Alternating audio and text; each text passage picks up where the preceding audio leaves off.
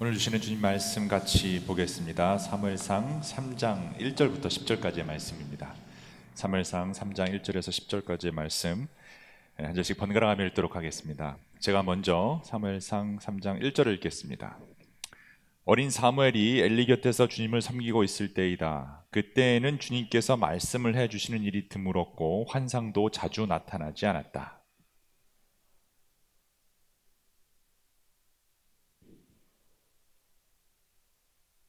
사무엘은 하나님의 궤가 있는 주님의 성전에서 잠자리에 누워 있었다. 이른 새벽 하나님의 등불이 아직 환하게 밝혀져 있을 때에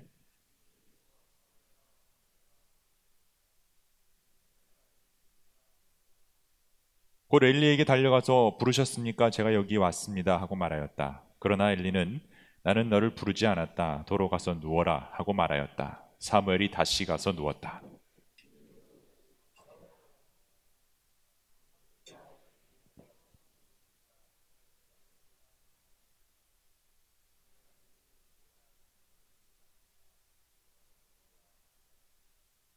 이때까지 사무엘은 주님을 알지 못하였고 주님의 말씀이 그에게 나타난 적도 없었다.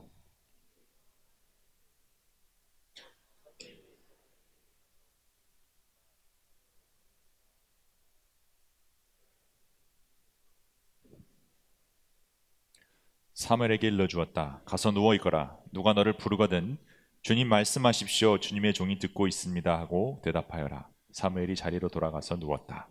그런 뒤에 주님께서 다시 찾아와 곁에 서서 조금 전처럼 사무엘아 사무엘아 하고 부르셨다. 사무엘은 말씀하십시오. 주님의 종이 듣고 있습니다 하고 대답하였다. 아멘.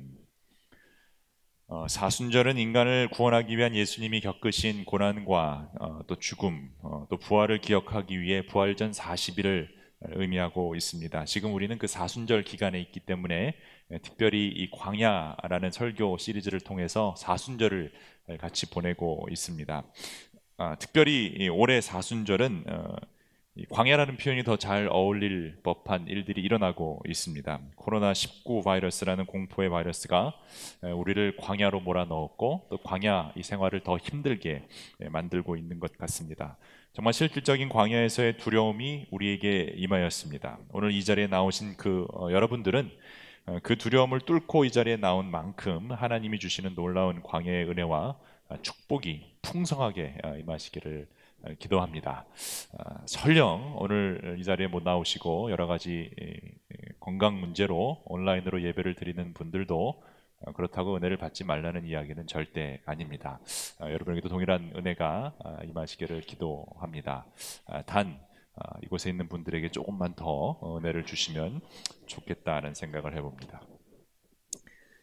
이번 설교 시리즈 첫 번째 시간에는 하나님이 왜 우리에게 광야길을 허락하셨는지에 대해서 보았죠. 때로는 우리가 광야길을 걸어야 되는데 하나님이 그런 어려움들을 만드신 이유, 허락하신 이유는 우리를 겸손하게 만들기 위함이라는 것을 보았습니다. 과거에 나와 함께 하신 주님께서 광야의 기간 동안 우리를 겸손케 만드신 후에는 반드시 약속의 땅으로 인도하실 텐데, 그래서 광야는 우리를 겸손케 만들고 겸손은 우리를 잘되게 만든다라는 것을 우리 첫째 주에 보았습니다. 지난주 두 번째 시간은요, 우리를 덮쳐온 모든 절망들은 반드시 유효기간이 있다라는 것을 보았습니다. 광야는 지나가는 곳이죠. 이 지나가는 과정 속에서 우리에게 필요한 생수가 있는데 그 생수는 오직 예수 뿐입니다. 인생의 광야를 지날 때 필요한 생수는 오직 예수라는 것을 지난주에 보았습니다. 오늘은 세 번째 광야 설교 시리즈로 사무엘 이야기를 통해 광야가 주는 불확실성 속에서 들려오는 하나님의 말씀 같이 한번 보도록 하겠습니다. 저희가 지금 읽고 있는 그 월터 브루그만의 그 사순절 묵상집을 보면 한밤중에 하나님의 부르심을 받은 사무엘 이야기를 통해 밤에 대한 이 해석을 이렇게 멋지게 해 놓았습니다. 제가 한번 읽어드리겠습니다. 우리의 참된 만남은 밤에 일어납니다. 밤은 볼 수 없고 통제할 수 없는 시간입니다. 밤은 당혹스러운 시간입니다. 우리 사회에서 교회는 명쾌한 대답들과 확신을 제공하는 곳으로 인식되고 있습니다. 우리도 교회에서 제공하는 안정과 절대적인 확신에 머무르게 됩니다. 그 결과 우리의 정신은 어떤 변화의 기회를 얻지 못합니다. 진보적인 신앙인들도 또 보수적인 신앙인들도 마찬가지로 안정을 추구합니다. 그러나 교회 안에도 자주 밤이 찾아옵니다. 당혹, 혼란, 임계점, 요동의 시간들 말입니다. 그러나 그런 어둠의 때에 하나님께로부터 어떤 새로운 것이 한밤의 도둑과 같이 임합니다. 보통 우리는 해가 있는 환히 보이는 낮에 만남의 시간을 정해놓고 만남은 환할 때 갖는 것을 생각합니다. 그런데 참된 만남이 밤에도 일어날 수 있다는 것은 우리에게 새로운 도전을 주고 있습니다. 밤은 실제로 볼 수 없고 통제할 수 없는 당혹스러운 시간입니다. 인간이 어떻게 할 수 없는 그런 공간, 그런 시간, 그런 불안함과 불확실성 속에서 헤매는 시간입니다. 그런데 그런 밤에도 우리가 하나님을 만날 수 있다면, 아니 그런 밤에 더 확실하게 하나님을 만날 수 있다라고 한다면 밤은 더 이상 우리에겐 두려움이 될 수 없습니다. 우리는 불확실성을 두려워합니다. 안정을 추구하려는 욕구 때문에 더욱 그런 것 같습니다. 지금 이 코로나19 바이러스가 무서운 이유는 신종이기 때문이죠. 우리가 알고 있는 것이 별로 없습니다. 그래서 더 불안해합니다. 그런데 반대로 이 불확실한 세상 속에서 확실한 무언가를 찾을 수 있다면 그럼 우리는 두려워하지 않을 수도 있을 겁니다. 그 확실한 무언가를 여러분은 소유하고 계십니까? 확실한 무언가를 여러분은 알고 계십니까? 우리에게 주어진 유일한 확실성 과연 무엇일까요? 저는 담대하게 여러분에게 선포하고 싶습니다. 우리에게 주어진 그 확실성, 유일한 확실성은 창조주 하나님뿐입니다. 어제나 오늘이나 내일이나 동일하신 분, 신실하신 분, 은혜와 진리가 충만하신 분만이 우리에게 확실함을 주실 수 있습니다.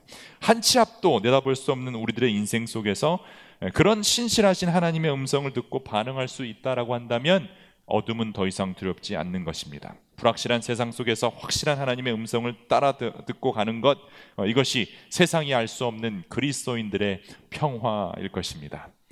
불확실한 이 밤중에 하나님의 음성을 들은 인물 이야기가 오늘 본문에 나오는 사무엘 이야기입니다. 하루 종일 가장 깊은 어둠과 고요함에 둘러싸여 있는 시간, 잠자리에 들었던 그 어린 사무엘에게 하나님이 찾아오시는 이야기이죠. 그 시작을 이렇게 열고 있습니다. 어린 사무엘이 엘리 곁에서 주님을 섬기고 있을 때이다. 사무엘이라는 사람은요, 모세에 이어서 이스라엘의 최고의 선지자, 예언자로 불렸던 사람입니다. 이스라엘의 왕이 없었던 시절 사무엘은 마지막 사사의 역할을 감당했습니다. 사사라는 것은 judge, 심판자, 재판관을 의미하는데요. 이스라엘은 왕이 없이 그 재판관이 백성들을 다스렸습니다. 왜냐하면 유일한 왕은 바로 하나님이기 때문입니다.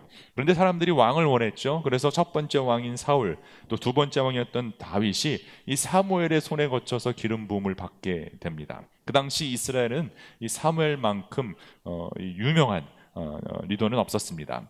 그 사무엘의 어린 시절 이야기가 오늘 본문인데요. 엘리라는 또 다른 제사장 밑에서 제사장 수업을 받으며 성장하고 있었습니다. 엘리가 그 당시에는 대제사장으로 그 역할을 감당하고 있었기 때문입니다. 사무엘서 초반부는요, 그러므로 하나님의 손길이 그 엘리 제사장에서 어떻게 사무엘로 옮겨지는지에 대한 내용을 보여주고 있는데, 특히 1절에서 그 시대가 얼마나 어둡고 얼마나 혼돈스러웠는지를 보여주는 중요한 배경 두 가지를 설명해 주고 있습니다. 1절 후반부에 이렇게 돼 있습니다. 그때에는 주님께서 말씀을 해주신 일이 드물었고 환상도 자주 나타나지 않았다. 어린 사무엘이 엘리 곁에서 주님을 섬길 때에 그런 일이었다라는 거죠. 전반적으로 어두웠습니다. 전반적으로 힘들었습니다. 전반적으로 주님의 말씀이 임하지 않았던 시대입니다. 엘리라는 제사장이 있었지만 그는 칭찬받을 만한 제사장이 아니었습니다.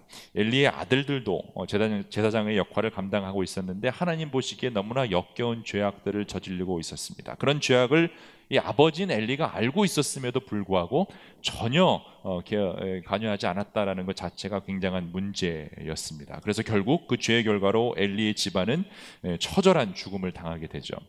그러니 주님께서 말씀해 주시는 일이 드물 수밖에 없었고 환상도 드물 수밖에 없었습니다.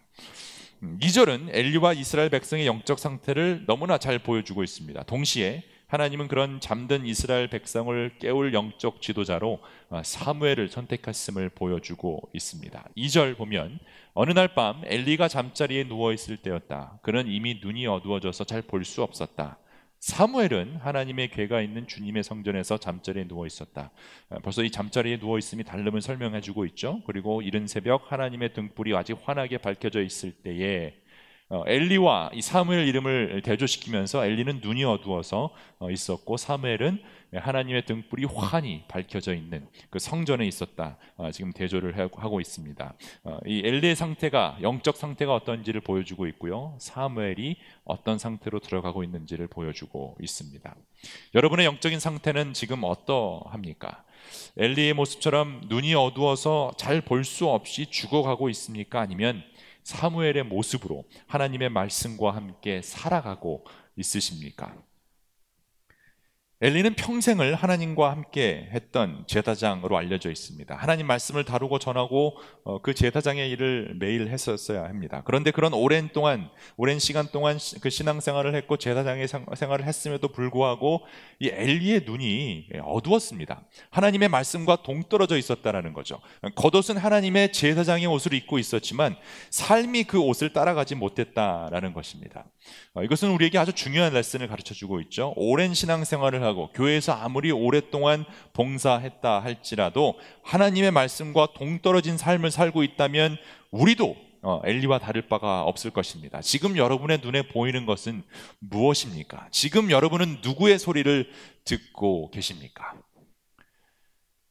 요즘 들어서 드는 생각은요, 우리가 좀 한국 뉴스를 좀 그만 보고 그만 들어야 할 것 같다라는 것입니다. 어쩌면 사순절 기간 동안 우리가 포기해야 할 것은, 금식해야 할 것은 음식이 아니라 미디어와 뉴스일런지도 모르겠습니다.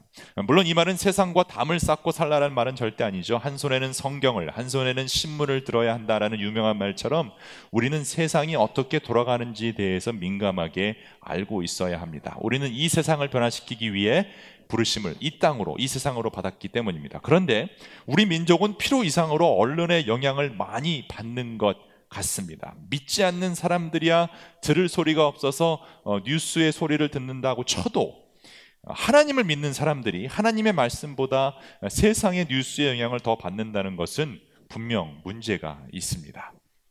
여러분, 생각보다 우리 귀가 다 얇습니다. 그렇지 않습니까? 굉장히 우리 귀가 얇습니다. 아무리 심지가 깊고 신앙의 뿌리가 굵다 해도, 아무리 모태신앙으로 몇 대째 믿는 사람이라 할지라도 옆에서 조금만 부추기면 우리는 쉽게 넘어갑니다.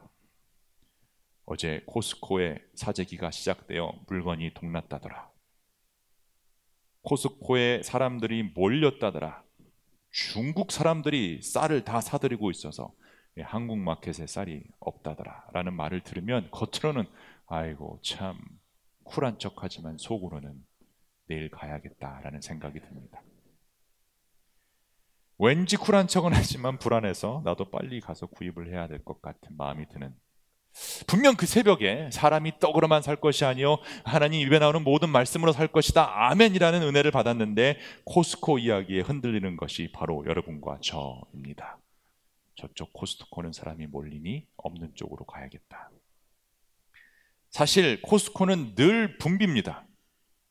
저는 갈 때마다 무슨 재난이 일어난 것 같다라는 생각이 듭니다. 코스트코 저는 싫어합니다. 늘 사재기이고 늘 붐비고 늘 줄이 깁니다. 물론 평소 때보다 요즘 더 많은 것은 사실입니다. 그런데 여러분, 우리가 자꾸 잊어버리는 게 있는데, 이런 비슷한 일을 우리는 수도 없이 많이 겪었죠.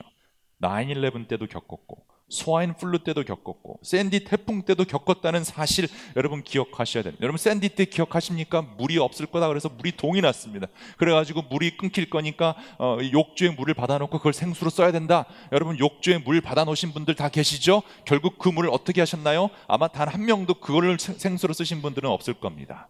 다 그냥 흘려보냈죠. 저희 집에도 그걸 모아놨다가 아무도 마시지 않았습니다.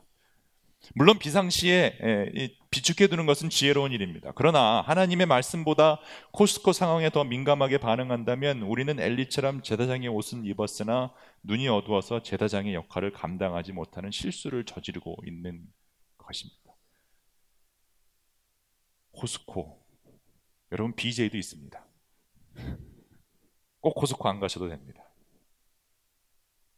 깊은 밤 어둠 속에서 모든 것이 불확실하고 불안한 가운데 사무엘은 잠들어 있는데, 그때 사무엘은 어떤 음성을 듣게 되죠.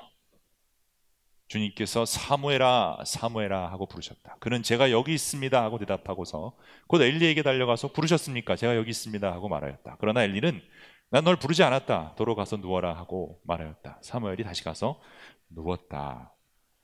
이 사무엘 이름의 뜻은요, 하나님이 들어주셨다라는 뜻입니다. 사무엘의 모친 한나는 자식이 없어서 마음고생을 많이 했죠. 그러던 중에 한나가 하나님께 서원 기도를 합니다. 주님께서 아이를 주시면 주님께 마실 인으로 바치겠습니다. 하나님은 그런 한나를 불쌍히 여기시고 사무엘을 주시게 되죠. 한나는 하나님 나의 기도를 들어주셨다라는 그 의미로 그 아들 이름을 사무엘, 하나님이 들어주셨다라고 이름을 짓게 됩니다.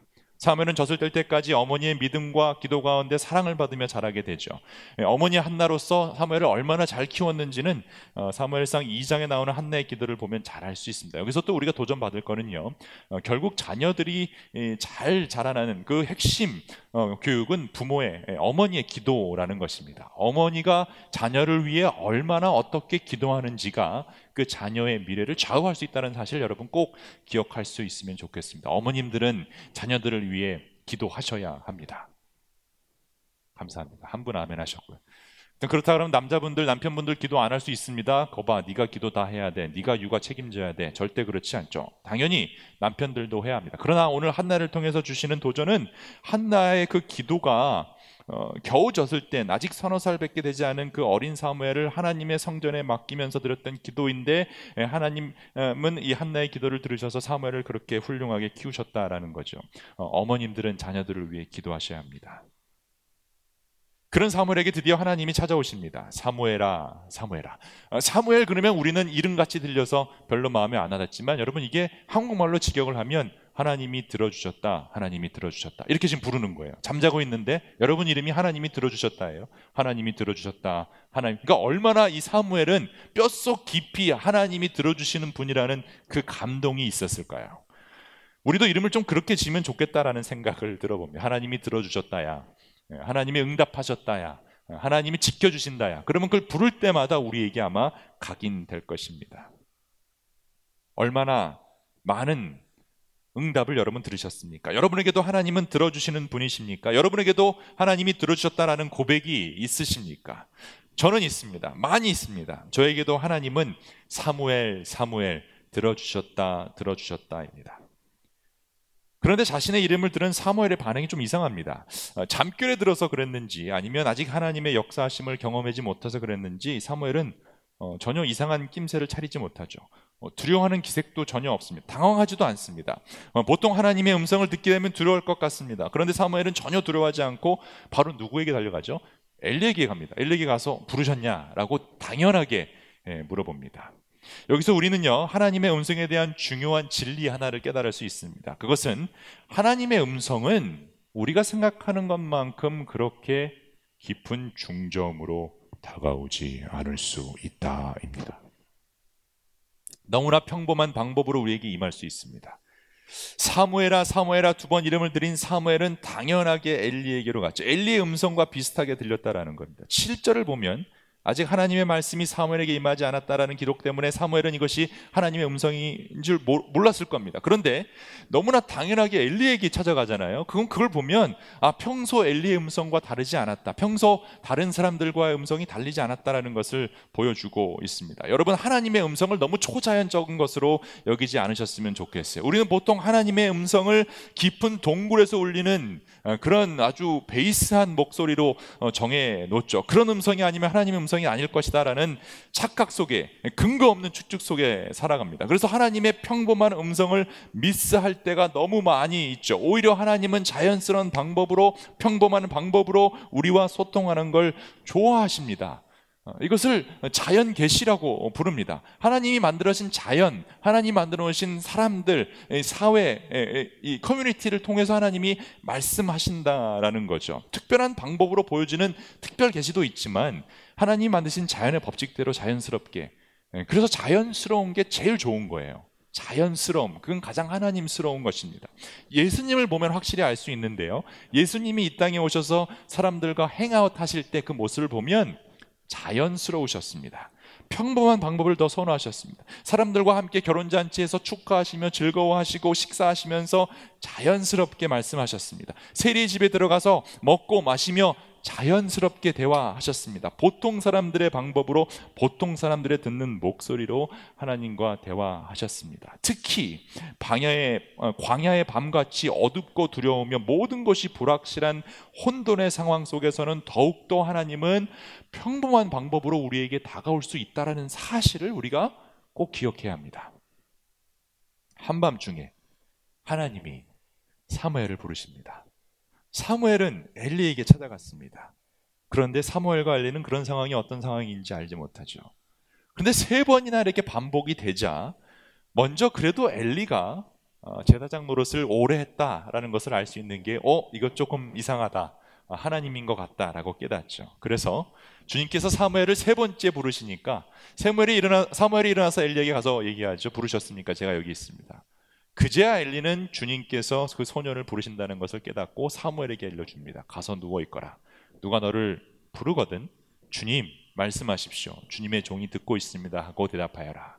그래서 사무엘은 자리에 돌아와서 눕게 됩니다. 그런 뒤에 주님께서 다시 찾아와서 똑같이 평범한 목소리로 이렇게 얘기합니다.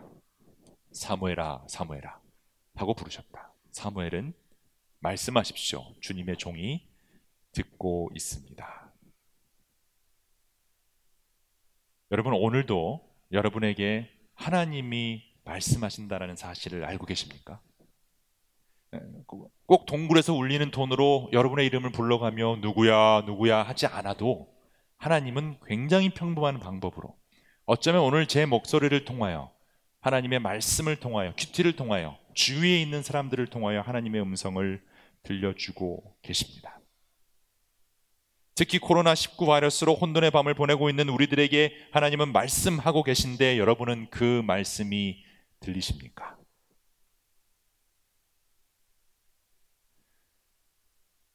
(2001년 9월 11일) 날 미국의 중심지인 뉴욕과 와싱턴에 어마어마한 사건이 일어나죠. 민간인 비행기를 납치한 테러리스트들이 쌍둥이 빌딩과 펜타곤 빌딩에 자살 테러를 저지릅니다. 그 사건으로 많은 인명피해가 났지만 그것보다 더 심각했던 것은 공포였습니다. 공포. 수많은 미국 사람들은 미국 땅이 이제는 안전하지 못하다라는 두려움 때문에 꽤 오랫동안 두려움의 사슬에 묶여 있었습니다. 아마 지금까지도 그런 것 같아요. 벌써 19년이 지났는데 공식적으로 3,000명 이상이 목숨을 잃어갔는데 사랑하는 가족과 친구를 하루아침에 잃어버린 분들에게는 어마어마한 공포 사건이었고, 그것을 보았던 모든 사람들, 특히 미디어를 통해서 매일매일, 아마 여러분 정말 수백 번 그 빌딩 무너지는 거 아마 보셨을 거예요. 그죠? 뉴욕 지역에 사셨던 분들은 9/11만큼 무서웠던 사건이 없지 않았을까 싶습니다. 미국의 역사를 바꿔놓은 사건입니다. 몇천 명이 되는 사람이 정말 하루아침에 사라지면서 몇억 명의 미국 국민들은 말할 수 없는 두려움에 사로잡히게 되죠. 저는 그렇게까지 미국 사람들이, 미국 정부가 두려움에 떠는 것을 본 적이 없었던 것 같습니다. 9/11의 그 두려움과 충격은 아주 오래 갔죠. 공항의 문화를 완전히 바꿔 놓았습니다. 벨트까지 풀으랍니다. 아이들 기저귀 가방까지 뒤집니다. 물도 못 갖고 탑니다. 얼마나 두려우면, 예전에 우리가 멕시코 단기 선교를 가려고 준비를 했는데 그중에 어떤 장로님이 볶음 고추장을 그 가방에 넣고 탔습니다. 그런데 그게 걸렸습니다. 이게 뭐냐라고 물어봤을 때 볶음 고추장이라고 얘기했는데 그게 두려워서, 그게 폭탄일지 모른다며 그걸 뺏어갔습니다. 볶음 고추장까지도 무서워서 뺏어가는 일이 미국에서 일어나고 있습니다. 근데 지금 미국은요, 그 9/11보다도 더 두려운 상황 속으로 빨려 들어가는 것 같습니다. 미국보다는 미국에 살고 있는 한국 사람들이라고 하는 게 더 맞는 것 같습니다. 이 코로나19 바이러스라는 질병에 대한 두려움은 미국뿐만이 아니라 전 세계에 걸쳐서 어마어마한 영향력을 끼치고 있는 것은 분명합니다. 평범한 생활을 할 수 없을 정도로 사람들은 바이러스에 감염될까 두려워하고 있습니다. 만나는 사람마다 악수를 해야 되나 말아야 되나, 밥을 같이 먹어야 되나 말아야 되나, 집에 있어야 되나 말아야 되나, 그 바이러스에 감염될까 봐 두려워하고 있죠. 그래서 어떤 아리클을 보니까 이 바이러스를 예방하는 가장 좋은 방법으로 딱 2단어를 설명했는데, 여러분 그게 뭔지 아십니까? 여러분도 이거 여러분에게만 가르쳐 드리는 겁니다. 오늘 교회 나오셨기 때문에. 이 바이러스를 예방하는 가장 좋은 방법은 Don't panic 이랍니다. Don't panic. Don't panic이라는 말이 나올 정도로 우리들의 일상생활이 무너지고 있죠. 근데 가만히 생각해 보면 전염병에 대한 두려움으로 우리들의 자유가 사라졌던 적이 꽤 있었습니다. 최근 사르스 때도 그랬고 지카 바이러스 때도 그랬고, 여러분 기억하시죠? 그래가지고 한때는 그냥 모기 물리면 난리도 아니었습니다. 그리고 벌써 잊어버렸을 텐데 10년 전에 스와인 플루라는 것이 있었습니다. 정확히 10년 전에 유행했던 스와인 플루는 한참 유행할 때 플루가 무서워서 사람들이 교회 안 나왔던 적도 있었습니다. 그리고 집에만 있으는 사람들도 분명히 있었죠. WHO에서는 스와인 플루를 팬데믹으로 규정했고, CNN 조사 결과에 따르면 여러분 전 세계적으로 스와인 플루를 통해 죽은 사람이 15만 명에서 57만 명, 정확히 알 수가 없다라는 그 사이일 거다라고 추측합니다. 스와인 플루가 지나가고 이제는 코로나 바이러스가 왔습니다.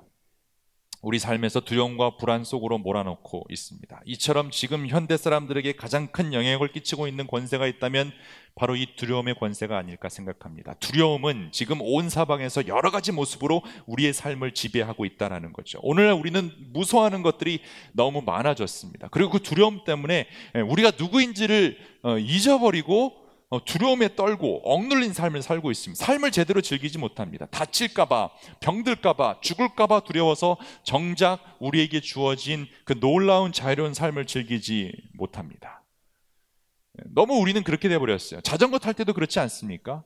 예전에는 그냥 헬멧도 없이 우리가 마음껏 신나게 자전거를 탔는데, 혹시라도 넘어져서 다칠까봐 우리는 아이들에게, 서너 살 된 아이들에게 머리에 헬멧을 씌우고 무릎과 팔에는 보호대를 착용시킵니다. 그거 착용시키다 보면 시간 다 가서 지쳐버리고 아주 그냥 짜증이 날 때도 있습니다. 애들은 불편하다고 아우성치고 머리에는 헬멧 때문에 더워서 땀이 삐질삐질 납니다. 자전거를 타는 이유는 시원한 바람을 맞으며 속도감을 즐기기 위함인데, 위험하다고 천천히 가라고 얘기합니다. 우리는 사고의 두려움 때문에 온몸을 꽁꽁 싸매고 천천히 가라, 조심하라, 깨끗하라. 저는 이런 것 없는 세대의 자전거를 탈 수 있었던 것이 얼마나 감사한지 모르겠습니다. 이것이 두려움이 가지고 있는 파워입니다. 두려움은 우리의 자유를 뺏어갑니다. 자유롭지 못하게 우리를 붙잡아 웅크려 살게 하고, 사람들을 못 만나게 하고, 그냥 나 혼자 우리 가족끼리 집에서 아웅다웅 있다가 죽음을 맞이하게 합니다. 그러므로 사탄이 그리스도인들을 향해 가장 강력하게 사용하는 무기가 바로 이 두려움이라는 사실을 우리가 깨달아야 합니다. 두려움을 가지고 우리가 자유롭지 못하게 꽁꽁 싸매고 있습니다. 이런 두려움과 혼돈의 밤에서 과연 하나님은 우리에게 지금 무슨 음성을 들려주고 계십니까? 말씀을 마치겠습니다. 여러분은 어떤 음성을 듣고 있는지 모르겠지만 저는 하나님이 분명하게 이런 음성을 밤마다 들려주고 계십니다. 그 어떤 두려움의 권세가 어떻게 할 수 없는 그 분을 계속 생각나게 하십니다. 여러분, 그분이 누구신지 아시죠? 바로 예수 그리스도이십니다. 예수와 질병을 고치시고 귀신을 쫓아내시고 죽음을 이기신 분이십니다. 그 부활의 예수님이 늘 두려움에 떨고 있는 사람들에게 동일한 말씀을 들려주시는데, 오늘 이 코로나19라는 광야의 밤을 지내고 있는 우리들에게도 똑같은 음성을 들려주십니다. 그것은 바로 이 말씀입니다. 안심하라, 나니 두려워 말라. Take courage, it is I, don't be afraid. 성경에서 예수님이 제일 많이 제자들에게 하신 말씀이 두려워 말라입니다. 안심하라. Don't worry. 안심하라. 예수님이 옷자락만 만지면 병이 낫지 않을까 고민하던, 두려움에 떨던, 혈류증 앓던 여인에게 예수님이 뭐라 그러셨어요? 나라, 안심하라. Don't be afraid. 침상에 누운 중풍병자를 사람들이 예수께로 데려옵니다. 그것을 본 예수님이 그 믿음을 보시고 중풍병자에게 이렇게 하시죠. 소자야, 안심하라. Don't be afraid. 어두운 풍랑 속에서 폭풍이 몰아치는 바다 한가운데 두려움이 떨고 있는 제자들에게 예수님은 물 위를 걸어오시면서 말씀하십니다. 안심하라, 나다. 두려워 말라. 우리 일상생활 속에서 예수님으로부터 안심하라 라는 그 음성을 듣느냐 듣지 못하느냐가 너무 중요합니다. 가진 것이 없고 비천한 처지에 놓여 있다 할지라도 안심하라, 나니 두려워 말라라는 음성을 듣는 사람은 행복한 그리스도인입니다. 죽임을 이기신 예수님이 안심하라라고 하면 안심할 수 있는 상황입니다. 그러나 아무리 풍족한 환경, 건강한 환경, 깨끗한 환경이 있다 할지라도 이 음성을 듣지 못하면 아무 소용이 없습니다. 이 세상의 권세나 어떤 물질이 진정한 평안을 우리에게 줄 수 없기 때문이죠. 하나님께서 안심하라, 나니 두려워 말라라는 말씀을 하셨다는 것은 하나님이 책임지신다는 겁니다. 그러므로 절대 우리는 두려워할 필요가 없습니다. 살아계신 예수의 음성이 들려오는 동안 우리는 안심할 수 있습니다. 우리 주 예수 그리스도로 말미암아 우리에게 이김을 주시는 하나님이 우리와 늘 함께하고 계시기 때문입니다. 사무엘, 사무엘, 하나님이 들으셨다. 그 분이 오늘 여러분에게도 이렇게 얘기하십니다. 안심하라, 나니 두려워 말라. 여러분, 우리 그리스도인들은요, 두려움의 권세에서 벗어나 있는 사람, 초월해 있는 사람들입니다. 우리들은 어떤 두려움도 우리를 가둬둘 수 없다라고 선포할 수 있는 사람들이죠. 그 죽음의 두려움도 우리를 가둘 수 없습니다. 우리는 죽어도 살아나는 사람입니다. 그러므로 여러분은 우리의 인생을 좀 더 담대하게 살아가야 할 것입니다. 인생은 어차피 두려움과 위험투성인 모험입니다. 자전거를 타고 가다 보면 넘어질 때도 있고 무릎이 까질 때도 있고 팔이 부러질 때도 있을 겁니다. 그런데 하나님이 주시는 사명이 다하는 날 때까지는 우린 죽지 않습니다. 우리는 두려움 속에서 죽어가는 사람들이 아니라 예수 안에서 자유롭게 살아가는 사람들이기 때문입니다. 여러분 확신하십니까? 우리의 죽음은 하나님 손에 있습니다. 우리의 사명이 끝나기 전까지는 우리는 죽지 않습니다. 우리가 오늘 죽는다고 한다면, 내일 죽는다고 한다면 그것은 우리의 사명이 다 끝났기 때문이죠. 우리는 그 사명을 보고 살아가는 사람들이지 두려움 속에 죽어가는 사람들이 아니라는 거죠. 광야의 길은 죽음의 길이 아닙니다. 광야의 길은 죽음을 기다리는 길이 아닙니다. 우리는 살아서 걸어 나갈 것입니다. 폴 투르니에가 말한 것처럼 제가 너무나 좋아하는 문장이에요. 여러분, 어차피 우리의 인생은, 그리스도의 인생은 하나님이 지휘하시는 모험입니다. 모험은 위험한 거예요. dangerous 하죠. 그런데 하나님이 지휘하시기 때문에 우리는 기꺼이 그 모험을 할 수 있는 것입니다. 그러니까 조금 더 레디컬하게 사시기 바랍니다. 우리의 인생은 예수 그리스도라는 보험이 들어있습니다. 그냥 그런 교인이 아니라, 패닉하는 교인이 아니라, 같이 코스코에 가는 교인이 아니라, 뭐 코스코가 나쁘다는 얘기가 절대 아니에요. 여러분 오해하지 마시기 바랍니다. 그래도 우리 교회는 웬만하면 그냥 BJ로 가십시오. 뉴스에 안 나오게. 고난과 고통 앞에서 아무 일 없는 것처럼 하나님을 찬양하고, 미움과 다툼 앞에서 바보처럼 용서하고 사랑해주고, 죽을 것 같은 두려움 앞에서 담대한 배짱을 가지고, 세상 사람들이 볼 때 정말 예수 믿는 사람들은 달라도 뭐가 다르구나, 맨날 부활의 주님, 뭐 내가 사는 것은 그리스도요, 그 죽는 것도 유익합니다, 이런 얘기를 하면서 갑자기 바이러스 때문에 공포에 떨어서 숨어있는 사람들이 아니라 정말 저 사람은 뭔가 달라도 다르다. 여러분, 우리가 그렇게 자신 없는 사람들입니까? 우리의 믿음이 그것밖에 안 됩니까?